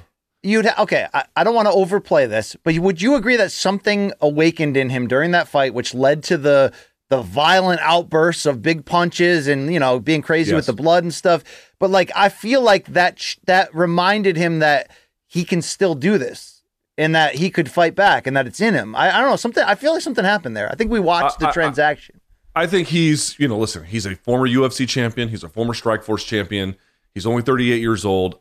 He's taken some damage that I think has messed him up, but you can't say he couldn't beat some of those guys. And I think for that reason, if he wanted to, that could be a great opportunity for him. All right. Over under number 4 here, Luke. It's just 12 days until you and I hop on a plane, not together, but we hop separately across the Atlantic and we land in London for Wednesday, February 8th, the Pod Live Festival, our 90-minute live show. So, 12 days from now, when you get on that plane, Luke, over under 850, the amount of milligrams of THC that will be in your body upon takeoff for the 7-hour flight. Oh, 850 is a lot. Okay. Yeah, it is. That's a big flight, though, dude. That's going to be like rows of like 3, 4, 4, and 3. It's going to be like one of those movie planes, right? Those like big ass ones. Well, so I paid for my own upgrade. Now, I didn't get first class because I can't afford that, but I got what what do they call it? Premium economy? Yeah, I've had that before too. That's basically first class. It's like the same thing. Yeah, I mean, it gives you more leg room, you more recline room, and I think some of them have like, instead of like everyone's got 4 to a seat or like 3 to a row, the rows are only 2. So yeah, it's pretty nice. Even 850 is too much. I think 600 is probably do that. I mean, you can't get. If you can't get across an 8-hour flight with 600 milligrams of THC gummies, something's wrong with you, you know? Yeah. I just didn't know if you just were like, knock me out. I'm ready, doctor. Just, let's go. Let's get there. It's like, here, you could have, if someone gave you 850 milligrams, it's like you and your 4 favorite horses could all get high off of that. I mean, that's an insane amount. Yeah, Seabiscuit would love that shit. There's no question about it. Yeah. All right, number 5, Adrian Broner. I never saw that movie. I never saw Seabiscuit. It's inspiring to it. Wasn't it nominated for an Oscar? On a Disney, I don't think so. No, not for Best Picture. I'm pretty sure Seabiscuit was nominated. Our intrepid producers can look that up quickly. All right. Adrian Broner has another problem, Luke, surrounding his, pun intended, surrounding his February 25th return on BLK Prime pay-per-view. Luke, are you even listening to me? Yes, I'm listening. Yes. Broner's replacement opponent, 39-year-old journeyman Hank Lundy, was removed by the California State Athletic Commission. Turns out he's under medical suspension. So AB will now face Michael Williams Jr., an unheralded 20-1 fringe welterweight who was dropped 6 times in his ESPN close-up in December of 2021 in a 4th-round knockout loss to prospect John Bauza. This will mark just the second time in 4 years before that AB will fight. Luke, it was nominated for Best Picture. I can't. It was nominated for a lot more than that. I'll get to it in the end, but go ahead and ask. Oh my God! All right, so Broner's this just be a second fight in 4 years. So Luke, he's going to fight somebody you never heard of, and it's going to be on pay-per-view, BLK Prime. 2.5. The amount of televised pro fights that 33-year-old Adrian Broner will have before retiring for good. Now, when you say televised, what do you mean? I mean, not like, hard up on money and he's, 45 years old and he's fighting, down the street just to, off of his name, just to keep things going. I mean, like, Showtime or pay-per-view or, whatever, DAZN, ESPN, whatever, that level of stuff, okay? I'll take the over. You add this one, that means you'd only have to get 2 more. I think he's probably got a couple more in him, especially if he looks good in this one, which, who the hell knows if he will. He might look terrible. But if he looks okay and he's still got some name, look, there's still a little bit of name value in beating Adrian Broner. There is, You could highly debate what that is, and it's certainly not what it once was. But it's not utterly bereft of value. And I think for that reason, you might get him a little bit more. It's so hard to get this guy motivated, though. Like, it took a lot of money from BLK Prime to get him to want to do this. So I have questions, but I hope for his, I don't know. I don't know if I hope. Whatever's safer for him, Luke. You know what I mean? He's been in so much mayhem all the time. I just want him to get into a good place in life, whatever that means. I agree with you on that. I agree. BC, for Seabiscuit, ready for this? Nominated. Dude, I can't believe this got nominated for Best Picture. Are you kidding me? Ready for this? How about this? Nominated Best Picture, nominated Best Writing Adapted Screenplay, nominated. These are all Academy Awards. Nominated Best Art Direction, nominated Best Cinematography, nominated Best Costume Design, nominated Best Film Editing, nominated Best Sound Mixing. It was nominated for all of those for the 76th Annual Academy Awards. All right. I remember seeing it on probably Netflix in the mail or whatever year that was that it came out, going, hey, man, that was a pretty damn good inspirational Disney sports movie. I don't remember going like, oh, that'll be up for the Oscar. Are you kidding me? Dude, what's wrong with movie this? About a horse with some big-ass teeth racing around a track. Got all of that. How about that? There you go. All right, Luke, I take the L. I was dead wrong. Number 6 on the over-under, UFC President Dana White has appeared in front of the media just twice since the New Year's Eve domestic violence incident in Mexico. Although much of his explanation and reaction afterwards, to be fair, has been rightfully criticized. White has been about as humble and self-reflective as we've ever seen him. He hasn't argued with anybody publicly or taken shots at anybody, even as the Power Slap League has been universally maligned. So, Luke, my over-under is 5. The number of months before Dana White publicly criticizes the scumbag MMA media again or blames them for Power Slap's inevitable dissolution? Under. Take the under on that one. Easy. Do you really believe he's going to say that the Slap League failed because of something he did? That doesn't seem at all. For a bonus point, which media member is going to be in the crosshairs when he breaks this silence? That's an interesting one because here's the funny part about the fighters, the Discovery Channel one that he did, it wasn't panned by the MMA media. It was mostly ignored. And I think a couple of folks saw was like, yeah, it's pretty good. Yeah, it's pretty good. Yeah. But Discovery just didn't have an interest in it at that time, and they pulled the plug and didn't do great viewership. This one, there's been a lot of the MMA media that have come out and been like, dude, what in the fuck is all of this? You or me are always a good candidate. Ariel's a good candidate, but dude, it wasn't just them. Like, Jesus, anyone with a podcast did it. Mike Heck went after him. I know, I know Jed Meshu's gone after him. There's been the spinning backclick guys had a lot to say about it too. Like, there's been a lot of people. So you might just do what he did before, which was just spray the block on his drive-by, on the COVID drive-by. Remember that? He was just spraying the block. Grandmas were getting hit. He didn't care. Oh yeah. There was some people. I still to this day can't figure out how I avoided being in that video. It really is. Luke, he's not even. You're not even on his hate radar. You should be happy with that, right?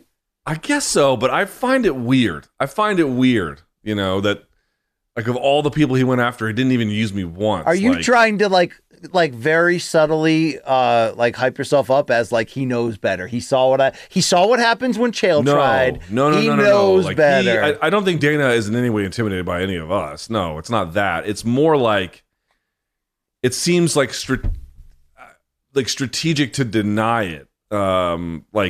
He thought he was doing something against me in that way, maybe, right? Like, I'll stick it to him by not giving him attention or something, kind of like that. I'm not sure.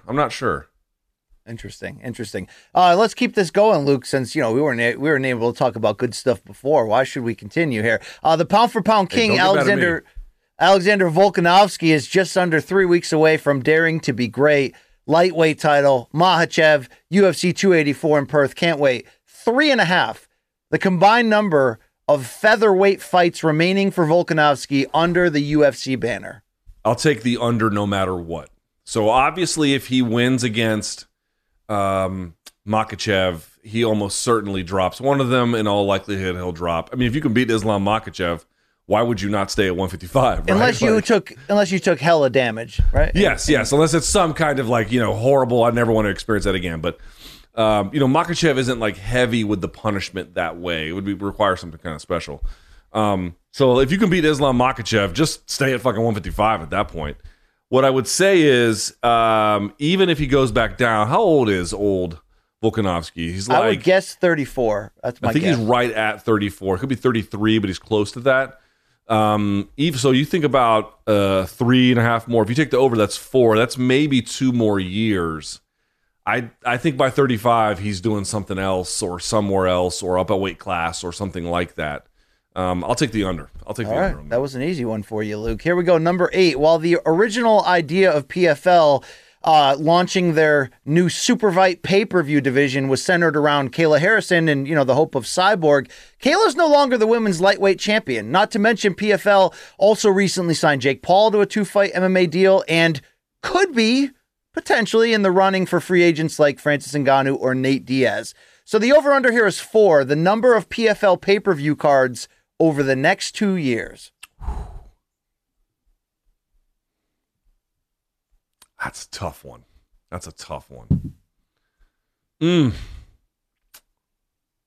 I'll take the over. Whoa. I'll take the over. I think that they're going to try. So are you counting? So since they did a pay-per-view for the championship night in 22, you think they'll do that? So that'll be 2 of them, right? Yes. So here's the thing. The Jake Paul thing alone, gives me reason to think that will get them at 4 bare minimum. So all they would have to have is 1 more than that over the course of 2 years. Yeah, I think they probably... listen, here's my actual answer. My actual answer is it probably is just going to be right at 4. It won't be any more or less. But if I had to make a choice, do I think they hit 4 or more? Yes, I would say that. I would say that they do. Interesting. There's that potential, especially if they got Ngannou. God, yeah. Okay. To your point, they've already got Jake, right? If they get Nate or Francis, it's going to be more than 4. Well, right? Look, there's been some reporting, I think, from Dan Rayfield that ESPN is looking like they're probably going to get the Jake Paul Tommy Fury fight if that pay-per-view is happening like it says in February. Yep. Do you think that's a big story that ESPN is like going all in here between PFL and now this to keep the, to bring the Jake circus under that wrap? I mean, we had it here at Showtime. It was fun. Like, that's going to be a pay-per-view fight, or like it's going to be an ESPN Plus, not pay-per-view. No, I think it's a pay-per-view fight. Yeah, a pay-per-view fight. That is interesting. Because I don't think, my understanding is, and again, I don't speak for Showtime here. My understanding is the Showtime and Jake's team get along well. They might work together in the future. Like I don't know if they're going to work together. Obviously, they're not working together right away, or maybe after this PFL deal is done. But like, my understanding was they just wanted to go and fight with people who had directly the kinds of things they were looking for at that particular moment, which may or may not have been Showtime. Fine, go do what you want. But that, dude, let me ask a question. Can ESPN make money on an afternoon pay-per-view with Jake Paul? I don't know. I don't know about that. That's a weird one, right? Yeah, it's interesting. I don't know what the future there is, and I know that people watching on this show don't want us to continue to talk about it. Look, let's go to number 9. 45-year-old Floyd Mayweather has announced yet another boxing exhibition. This time, Geordie Shore reality TV star and former MMA fighter Aaron Chalmers. Bellator veteran. It's going to be February 25th in London. The original opponent, Liam Harrison, the Muay Thai fighter, pulled out. So, Luke, your over-under here is 1.3 million. The amount of buys that a Floyd Mayweather versus Nate Diaz real boxing match would sell if done under Showtime pay-per-view, which has the history with Floyd and has more reach than, I guess, if they went under the Rizin banner, would it have the same distribution? I don't think so. So let's just say it. Let's say at 45, Floyd goes, I got one more in me. And let's say he doesn't fear Nate. I don't know if Floyd even would ever want to do this again. But could that move 1.3 million pay-per-view buys? I would take the under, but not by much. Like, do I really think that could sell 1.4, 1.5? I am skeptical. But do I think it could sell 8, 9, 1, 1, around that? Yes, I do. I think it would be enormously successful. I think you'd have 1 million pay-per-view buys, probably definitely within very much in the realm of possibility. But 1.4, 1.5 seems high. That's high. What if they announce a 3-day press tour and the first stop, Nate slaps Floyd Stockton slaps him in the face-off at the end of it. And the teams fight each other and you're like, oh my God. I guess 1.4, 1.5 is on the table, but it would be difficult. I don't get me wrong. Like, they would make money. It would do well. I just, anything above 1 million you're asking a lot. That's a lot. And is Floyd shameless at this point or no? Oh yeah. I mean, he's fighting reality TV. This is what all of our heroes did though. All the boxing greats did this same thing. Pro wrestling, they did all this stuff. You know what I'm saying? It's what they did. Floyd's using what's left of his athleticism in his name to get the biggest checks possible. That's his fucking right, and like we talked about it before, if you don't like it, don't watch, but it's actually regulated boxing. It's not some bullshit, jackass stunt. He's doing something he's good at. And I mean, it doesn't interest me at all, but you know what you're getting into if you buy it. So, all right. Finally, Luke, on Over Under, the return. At 110,000 views, our Glover Teixeira episode of the revamped Room Service Diaries interview series is the highest rated one of the 12 episodes we've filmed so far. That's 110,000 views. Your over-under, though, is 900,000. The total number of views that a John Jones Room Service Diaries episode would produce if recorded ahead of his March comeback. We would pass 900K, I'm certain. So I thought that instantly, but I looked it up. When Ariel walked around Albuquerque with John many years ago, which was a big deal, that was like 1.1 million views. And then the last time Ariel had John on his show, which was like 4 years ago, it did, I think, 800 in that area. Yeah, but listen, I don't imagine myself to be that important, but John and I have a little bit of history. And then, listen, if we got that, I would go into it being like, I understand very fully this is the last time I'm going to talk to this person, right? Do you understand very fury that you could get a guillotine? You could fall into a guillotine, Luke, pretty quickly. He could beat the shit out of me, right? Like, he'd beat the shit out of both of us probably at the same time, if he wanted to. But I would treat that interview very much like, this is the last time I'm going to talk to him, so fuck it. Let's just do what we want to do, Yeah. I'd also like to have fun with him, or you would not open yourself up to having fun with him, though. I know that. I'm not interested in having fun with him. No. All right, then maybe this is a bad idea, but you think it goes over 1 million? You're like, oh yeah, oh yeah. I think if you matched my energy, bro, we had the same vibes. Yeah, we could do it. What if we bombarded John and turned it into a live high court episode, and we were debating each other, Luke and I? That would be great, And John realizes I'm a sympathizer of him, and then him and I attack you. That'd be wonderful. That's always your dream. Your dream is to have a famous fighter on, so the two of you could gang up on me. That's really been a lifelong pursuit of yours, I've noticed. It's a podcast gang. No. Podcast gangbang. Is that what that is? No, we shouldn't go there. All right, hey, that's your over under for the week. No fan subs. Apparently, Mikey says we only got a couple great ones. Okay, so we should tell the audience this. So it's not like we're not getting fan subs. We are. Guys, or ladies, you have to make the fan subs playable to the public, okay? So if your fan subs involve violence, misogyny, murder, rape, torture, racism, or let's not do that. We can't fucking use it, man. Yeah. We can't use it. So there's like the cutting room floor. BC, you've seen the cutting room floor of the fan It's wild, dude. Mikey will text us these, and I'll just be like, wow. I'll be like, what the fuck is that, Please stop doing that. We can't air them if you don't make them palatable. They have to be palatable to the public. Yeah, we take enough risks during Have You Seen This Shit? I mean, come on, Yeah, exactly. Let's remind everyone. We want to be both palatable and risky at the same time. You can catch that live in attendance February 8th. It'll be BC, LT, DH. Dan Hardy's going to be there as well. Maybe some other folks we'll see. February 8th, King's Place in London. Get your tickets now. We're in the home stretch of tickets. This is it. Time to get them now. Please, please, please do that if you are so inclined. We'd love to have you there. One-time deal. It's grand opening, grand closing. Come see us. BC, Showtime is the label that pays. You can go to Showtime.com, get a 30-day free trial. If you like it, you can keep it. If not, you can bounce. morningcombat@gmail.com for, Friday's Dead Wrong. And BC, are we putting the resume review out tomorrow? Is that tomorrow or next week? We should put it out tomorrow, can we? I believe, yes, 11 a.m. Wow. 11 a.m. tomorrow. So 11 a.m. in the East tomorrow. We're going to have our Fedor Emelianenko resume review. I'm told it came out after editing quite good. And I can't wait. You just announced it, Fedor. Let's do it. It's freaking Fedor, right? We're going to be talking Pride. Pride's greatest hits, basically. Okay, let's check in and check that out. Yeah. Also, Luke, we would be remiss if we didn't mention morningcombat.store, because not only do we have great merch there, RJ Ballbagger there, the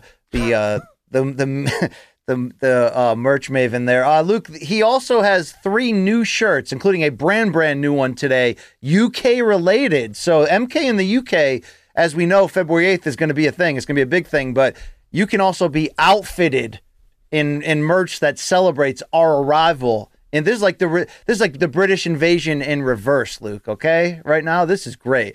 We're coming. I'm coming. I can't wait to see how many people tell me it's football, not soccer. Like I give a fuck. You know what I mean? I hope they show up and be like, Luke, you disrespected our cuisine. Here, I made this for you, Luke. It's filled with pot. It's great though. It's good. Listen, some guy also ejaculated in his Landjaeger and didn't tell me. I might eat it at the hotel later. Who's to say? I don't know. By the way, instead of how I was calling Yuri like Yizzy or Yeezy. Yeah, you've done a lot of ridiculous pronunciation moves. Yeah, I'm just completely fumbling in the dark. I understand that. I get it. But now that he did the I Am Coming video, can we just call him Jizzy? We just just get right to the point. Old Jizzy. Yeah, I don't know. I don't know if that's my thing. It doesn't work. I don't think that's my thing. No. All right. Well, we can leave that one for again. Cutting room floor. You see there? Should have I'm left gonna that pee one my by the pants, side. Luke. You want to land this thing? I mean, let's land this plane. All right. That's BC. I'm LT. We'll be back on Friday. We'll talk more. By the way, Artur Beterbiev fight against Anthony Yard. We're going to preview that on Friday. So join us for that. And for Malka, for Showtime, for CBS Sports, and everyone else involved, we're out of here. Until next time, may all of your gains be loyal. Our kids have said to us since we moved to Minnesota, we are far more active than we've ever been anywhere else we've ever lived. Moving to Minnesota opened up a lot of doors for us. Just this overall sense of community, the values that, Minnesotans have. It's a real accepting, loving community, especially with 2 young kids. See what makes Minnesota the star of the North. New residents share why they love calling it home at exploreminnesota.com/live.